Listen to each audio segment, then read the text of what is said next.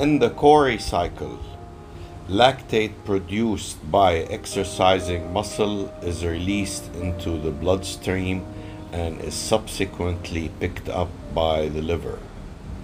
The liver converts lactate to pyruvate by lactate dehydrogenase.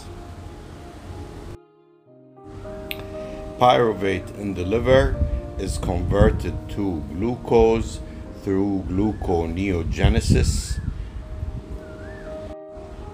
and the glucose produced is released into the bloodstream where it can be picked up by a variety of tissues including skeletal muscle, thus completing the Cori cycle.